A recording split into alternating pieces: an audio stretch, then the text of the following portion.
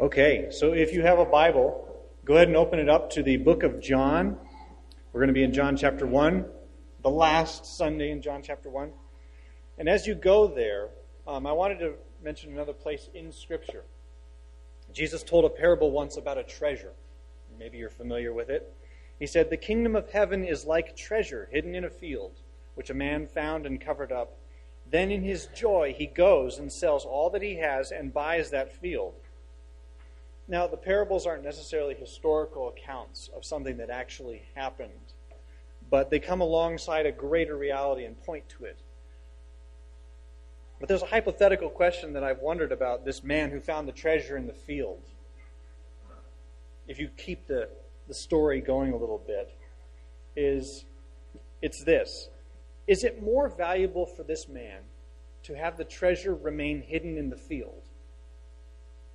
Or more valuable if he, after buying that field, digs up the treasure and knows even more depth of what he has found? What do you think? My guess, looking at us now, is that we each have something in our lives that we have held valuable, a treasure. Or maybe it's even a relationship with someone. And I suspect that it became more valuable to us the better we knew what it was. But every one of us senses that thing that we treasure, that thing that we value, it never can quite hit past that ceiling. It never can quite satisfy. Why is that? Well, because that treasure is in itself its own parable. It's to point to something greater. Sometimes when we hear the kingdom of heaven is like treasure, our minds tend to wander to the thoughts of material treasure like gold, diamonds, jewels. And we can have the tendency to stay there. And then we're dissatisfied because the thought of gold, diamonds, and jewels, it's actually not to stay at gold, diamonds, and jewels. It's meant to point us back to the greater value of the kingdom of heaven. That's just in this parable. And the kingdom of heaven that Jesus was talking about there is actually centered around its king, the Lord Jesus Christ. So here's the question for us today as we open up John. When it comes to Jesus, do you know him as that great treasure? And do you know that believing him leads to knowing him as the greater treasure? Finishing the first chapter of John today, and Jesus is gathering more disciples to himself. And it seems that throughout the book of John, people have all sorts of impressions of who Jesus is. Some true, some definitely false. But for those who believe him and follow him, the clarity and value of who Jesus is becomes more and more extraordinary. And in today's text, we're given glimpses of Jesus that will hopefully, my prayer is, and I think it's God's intent, that will refresh us as his disciples, that we have a chance to meet someone truly greater. So if you're there, would you please stand in the honor of the Word of God this morning as we read in John chapter 1, beginning in verse 43. John chapter 1, verse 43.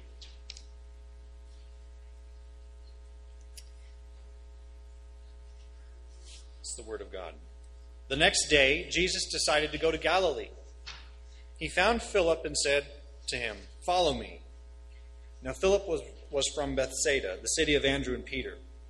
Philip found Nathanael and said to him, "We have found him of whom Moses in the law and also the prophets wrote, Jesus of Nazareth, the son of Joseph." Nathanael said to him, "Can anything good come out of Nazareth?" Philip said to him, "Come and see." Jesus saw Nathanael coming toward him and said of him, "Behold, an Israelite indeed, in whom there is no deceit." Nathanael said to him, "How do you know me?" Jesus answered him, "Before Philip called you, when you were under the fig tree, I saw you." Nathanael answered him, "Rabbi, you are the Son of God. You are the King of Israel." Jesus answered him, "Because I said to you, I saw you under the fig tree, do you believe?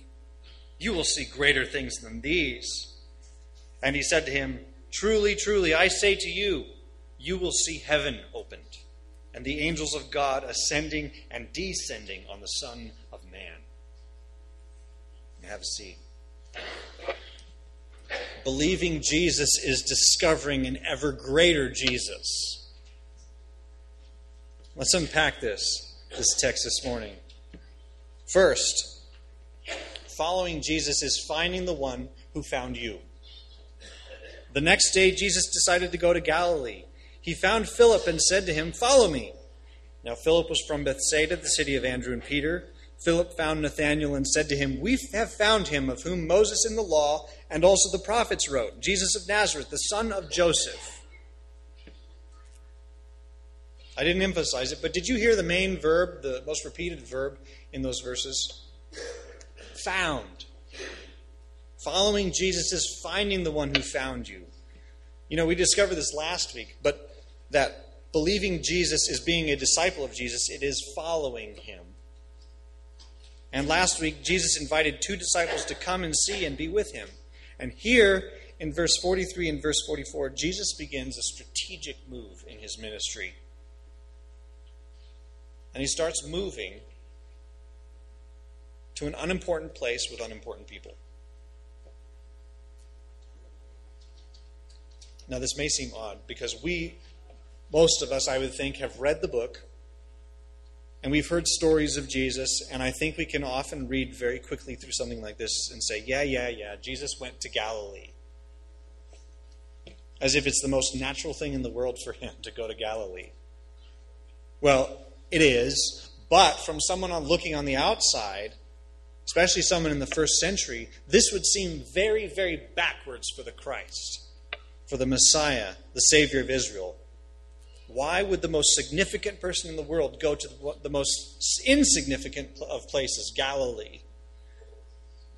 It was just a few towns with a decent fishing business around the Sea of Galilee. And even though there was business there, it wasn't like King David had ever set up his palace at that sea. Solomon didn't build the temple there. For the Jews, Galilee was, well, it was like Thayer, or Arborville, or Lushton, maybe even McCool Junction, or maybe even York to some people. No offense to any of those towns, but if you think of the big names of the world, you usually don't imagine them in small towns. The Caesars didn't call Galilee the capital of the empire either. So this wasn't just a Jewish outlook. This was a whole world outlook. But here, in an insignificant place, Jesus shows up. He decides to go there to a region connected to a highway called the Way of the Sea. But this is the most natural thing for Jesus. You know why? Because this has been God's pattern and plan the whole way. He finds the insignificant and he brings them to himself. And he ascribes their value, their worth.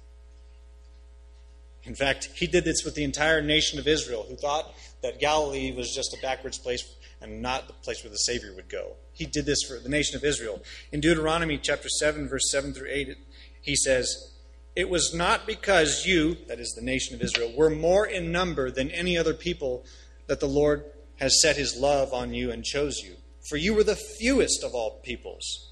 But it is because the Lord loves you and is keeping the oath that he swore to your fathers, that the Lord has brought you out with a mighty hand and redeemed you from the house of slavery, from the hand of Pharaoh, king of Egypt." God finds because he loves. And God finds because he keeps his promises. Jesus decided to go to Galilee. Do you remember our time in Isaiah 9 during Advent last year, where we studied Wonderful Counselor, Mighty God, Everlasting Father, Prince of Peace? In Isaiah 9, in Isaiah chapter 9, verse 1, do you remember where God was making glorious something, some place, with the arrival of Jesus? Let's listen to this first verse of Isaiah 9. But there will be no gloom for her who was in anguish. In the former time he brought into contempt the land of Zebulun and the land of Naphtali, but in the latter time he has made glorious the way of the sea, the land beyond the Jordan, Galilee of the nations. And it's right here in John chapter 1, verse 43. And the promise-keeping Son of God finds an insignificant Philip and an unknown guy who's from the same town as Andrew and Peter, and he says, "Follow me." So here's a question for you. Has Jesus called you to follow him? You may not be the sharpest crayon in the box, but has he called you to follow him? In the words of Hebrews, today, if you hear his voice, do not harden your hearts. If you have heard him say, "Follow me," then this treasure is to be told to others. I mean, look at the example of Philip here. Jesus as a treasure is more than sufficient for you and for others. He's the Savior of the world. And so Philip, as a follower of Jesus, follows Jesus' example. Verse 45, Philip found Nathanael and said to him, "We have found him of whom Moses in the law and also the prophets wrote, Jesus of Nazareth, the son of Joseph." When you find the one who found you, follow his example. Look at what Philip says to Nathanael. Jesus tells Philip, "Follow me," and he doesn't say anything else. Because the Son of God commands, and it's done. He doesn't need to provide a reason. He says, "Follow me," and Philip follows him. But Philip, though he's following Jesus' example, he's not Jesus. So he says to Nathanael, "We have found him of whom Moses in the law and also the prophets wrote, Jesus of Nazareth, the son of Joseph." And this clues us in to the nature and identity of this treasure, of who Philip has found, who we can find, the one who finds us. He is the fulfillment of this book. Now, Philip and Nathanael had the Old Testament as their scriptures. And Jesus is what those books are all about. From Genesis 1:1 through Malachi 4, verses 5 through 6. And even those two verses, those two references are about Jesus. Genesis talks about God who created the heavens and the earth. And we read in John chapter 1, verses 1 through 3, that in the beginning was the Word. And the Word was with God, and the Word was God. He was in the beginning with God. All things were made through him, and without him was not anything made that was made. It's talking about Jesus. Jesus was in the beginning. Jesus, in the beginning, created the heavens and the earth. And we go all the way to the other end, to Malachi 4, verses 5 through 6. And it talks about Elijah, whom God would send before the great day of the Lord. And Jesus said that John the Baptist, who we read about earlier in this chapter in John, was Elijah who is to come, and did prepare the hearts of their fathers to their children, and the hearts of the children to their fathers, in order that people would be saved from destruction when Jesus showed up. Part of this treasure is that Jesus is the fulfillment of all the laws, all the promises, all the wisdom of the Old Testament for Israel and for the world. But Philip is not God. He doesn't get everything. And that should be a comfort to us, because he says, "We have found him of whom Moses in the law and also the prophets wrote, Jesus of Nazareth, the son of Joseph." Philip has truly found Jesus, yes. But did you notice that he doesn't quite understand his identity? Yes, the scriptures talked about Jesus. Jesus wasn't born in Nazareth, but grew up there. And for us reading, us on the outside looking in, we know that Joseph wasn't Jesus' biological father. The angel told Mary that Jesus would be conceived by the Holy Spirit. And Joseph was told to raise Jesus as his own. Here, he says it in faith. This Jesus, Jesus of Nazareth, the son of Joseph, he's the guy that the Old Testament was talking about. The only other times that the son of Joseph, that phrase is mentioned in the New Testament, is by those who want nothing to do with Jesus, who take offense at him. But God is gracious to Philip, because following the one who found you does not require you to know absolutely everything about Jesus right at the start. As John writes at the end of this book, as we've talked before, he writes it that you may believe that Jesus is the Christ, that is, him of whom Moses in the law and also the prophets wrote, the Son of God, and that by believing you may have life in his name. Philip will understand the Son of God part in time. So how does Nathanael respond to this amazing news? Jesus of Nazareth is the guy we've been waiting for. Nathanael?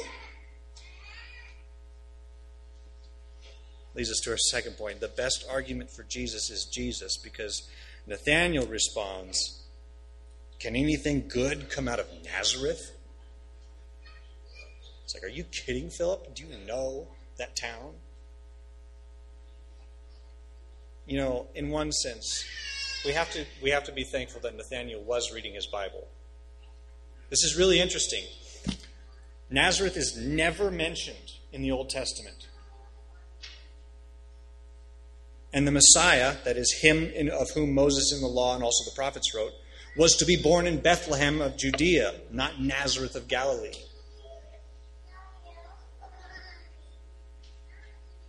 So he was reading his Bible, but he has a bad taste in his mouth of the neighboring town. I don't know, maybe their football teams didn't get along. What good could come from Nazareth? Maybe you were like that, and maybe you know somebody like that. You try to introduce them to Jesus. Say, this guy really changed my life. This guy is really real. And they say, what good can come from the Bible? What good can come from Nazareth? And we can approach that response in a couple ways. We are blessed. We really are blessed to have almost a universe full of evidence for the existence of God. And we have an immense paper trail, better documentation than any other historical book that supports the Bible being the inerrant and authoritative book that it is. And we have resources and people to help us understand, and it's well worth it to understand how the God of the Bible is not the God of Islam, and not just one God among many. Philip presented his testimony. We have found him of whom Moses in the law and also the prophets wrote, Jesus of Nazareth, the son of Joseph.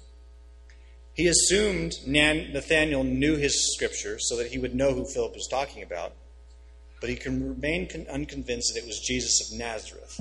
So at that point, what argument, what apologetic, as we sometimes call it, and what does he use? What does Philip use for Nathanael? Philip said to him, "Come and see." The best argument for Jesus is Jesus. Arguments are not saviors. We do not rest in apologetics alone.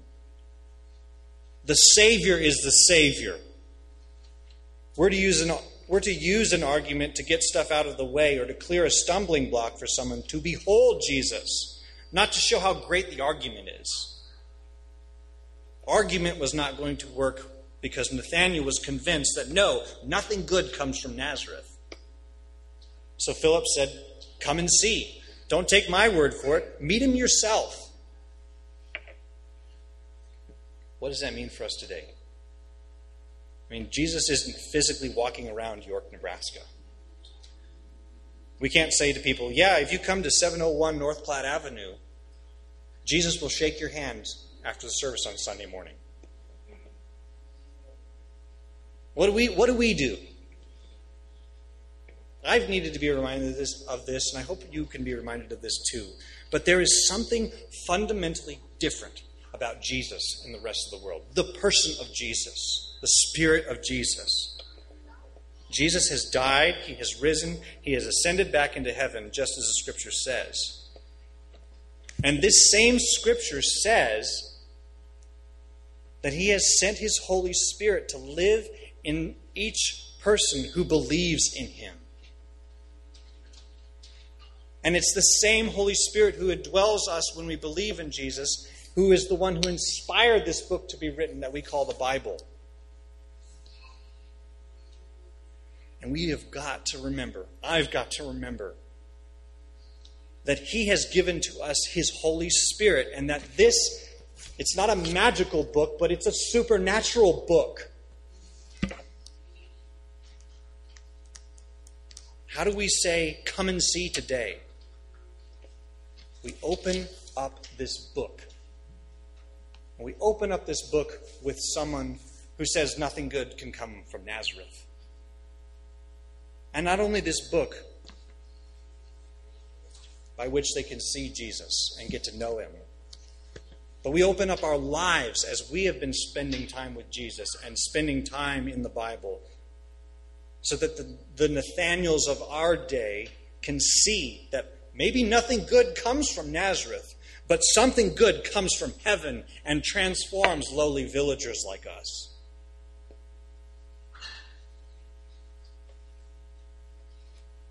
So Nathanael goes and sees.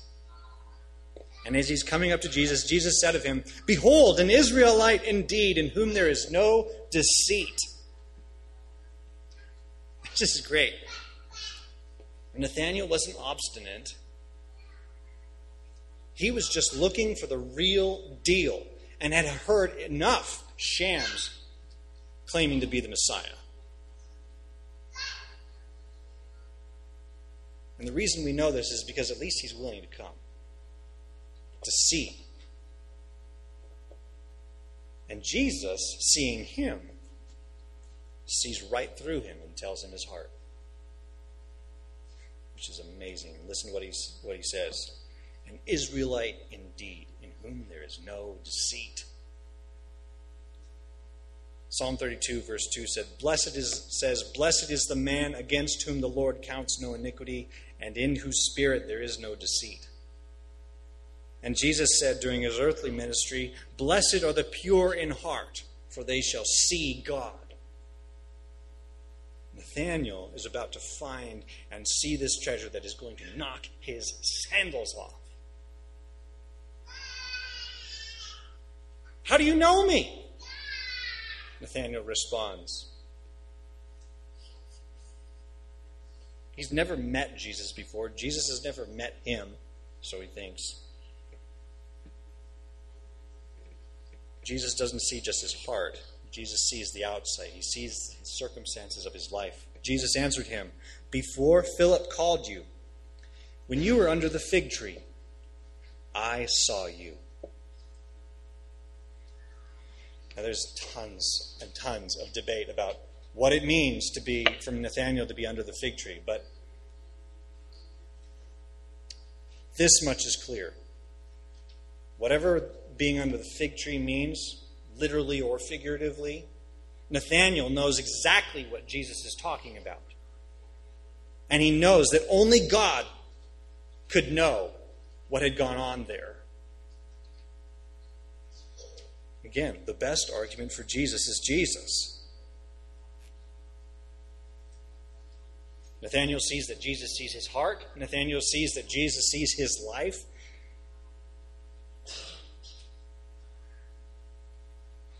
Man, we should have this kind of response. Rabbi, you are the Son of God. You are the King of Israel.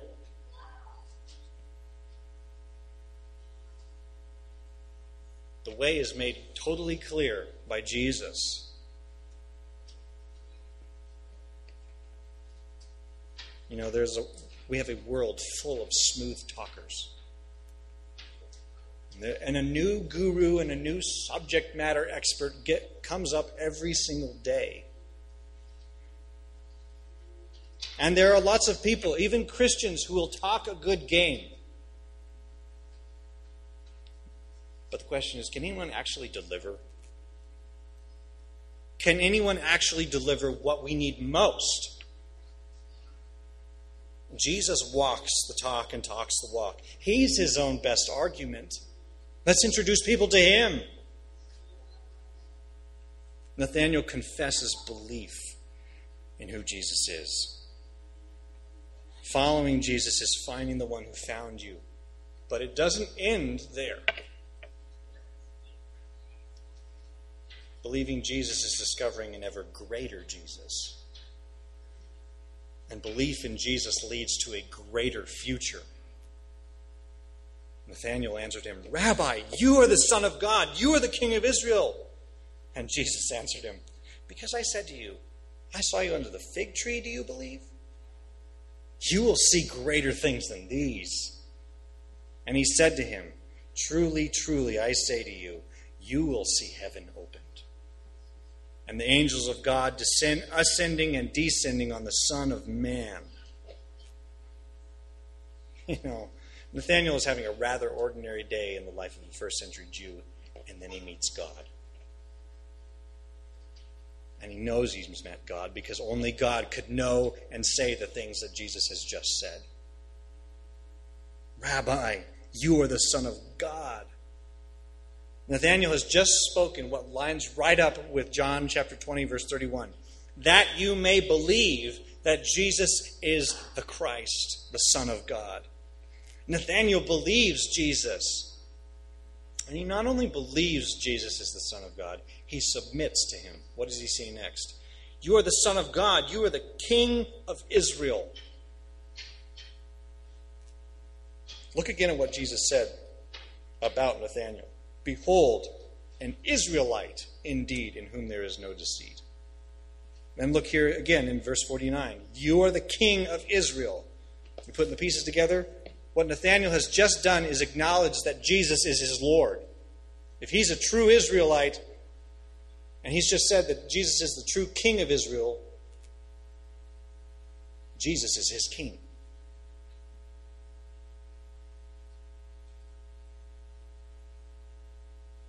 Is he your King?